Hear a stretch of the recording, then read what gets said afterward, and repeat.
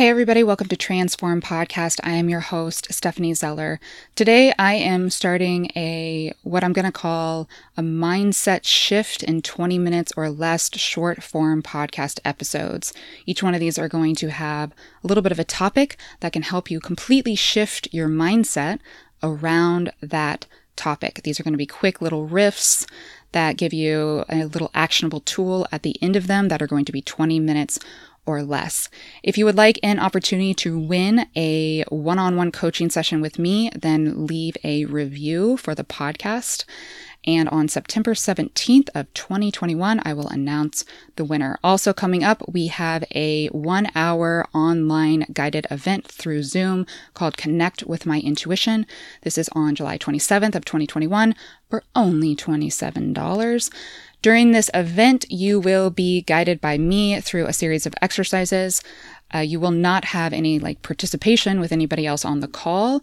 So feel free to drop in. This is for you if you want to connect with your intuition in a deeper way, find some clarity, release some anxiety or tension, and connect with what your heart might be telling you.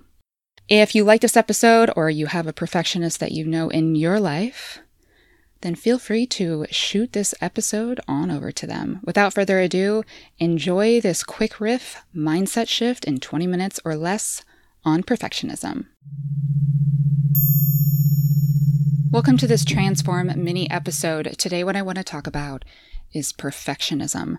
For the purposes of this episode, I'm going to define perfectionism as the inner need, drive, and desire to do everything without error, flaw, or misstepping. The need to do everything perfectly. Now, I have a deep, rich relationship with perfectionism. And I think that's why I wanted to do this little episode, because I was thinking about it and I thought, why not riff for a few minutes on perfectionism? Because I've explored perfectionism to its depths. In my previous career as a dentist, I actually became what's known as a prosthodontist, which everybody in the field knows tend to be the biggest perfectionist. We deal in 1/4 millimeters. We deal with the most complex cases, the biggest cosmetic cases.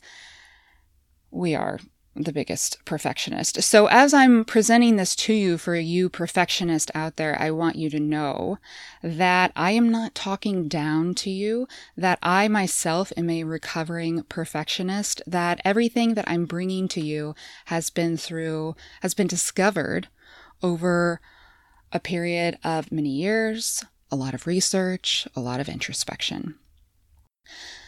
So let's just dive right in. Now, the inner perfectionist was driven by an outer perfectionist at some point in your history.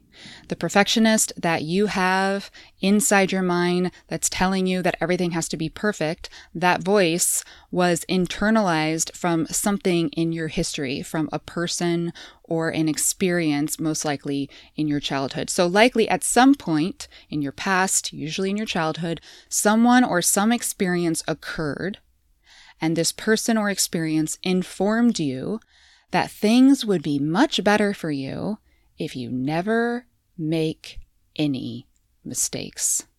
At some point, you receive the information that it's not safe to make mistakes, that if you make mistakes, perhaps you're not good enough, that there's something wrong with you if you make mistakes, that mistakes aren't necessarily part of the process.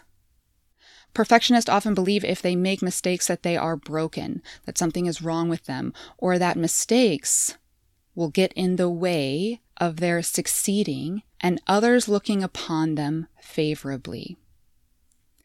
Now, I've often found with myself, with people that I've coached, with friends, etc., that people hold on to their perfectionism because they think it's creating an edge for them. In psychology, this is called secondary gains. You maybe know that something isn't amazing for you, and yet you think that you're gaining something from it, and so you hold on to it on purpose. Oftentimes subconsciously, you're not aware that you're doing this. But in my coaching, for example, I work with a lot of successful individuals, and a lot of them talk about how they are perfectionists, and then very shortly after they talk about how it's most likely given them an edge.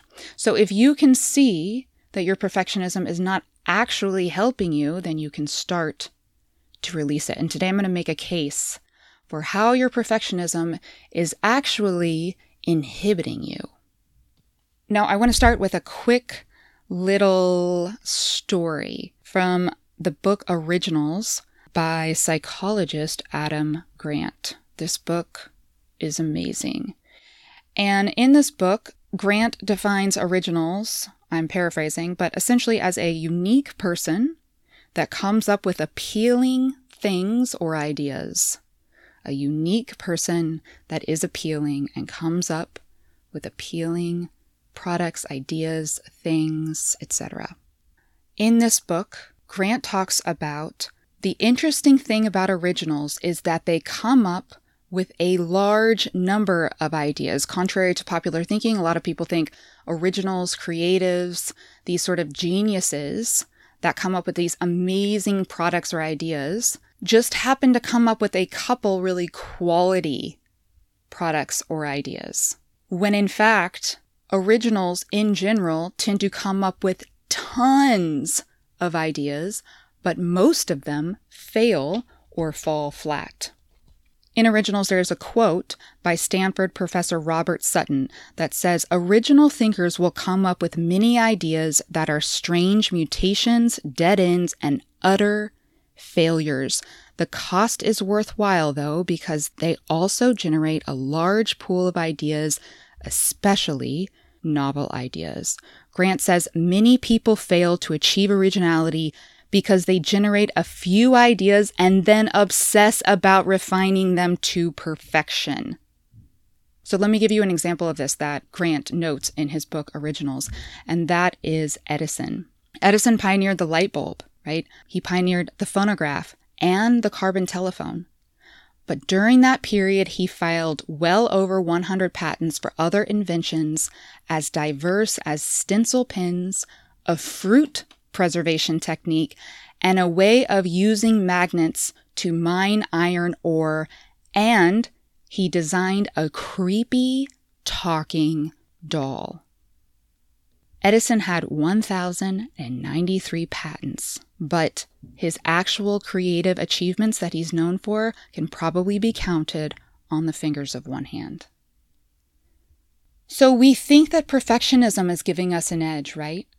But as Grant notes in Originals, that perfectionism is actually slowing us down and it's causing us to obsess. And when we think about the people that have really made it big, that have done these fucking amazing, radical things, created these works of art, there was a lot that they did, and we aren't seeing everything. To give you a few other examples in Originals, Picasso created more than 1,800 paintings, 1,200 sculptures, 2,800 ceramics, and 12,000 drawings, not to mention prints, rugs, and tapestries, only a fraction of which have garnered acclaim. If we think about Maya Angelou, so many people know her poem Still I Rise, but we forget that she also wrote 165 others. And when we think about science and Einstein, he wrote papers on general and special relativity that transformed physics, but many of his 248 publications had minimal impact.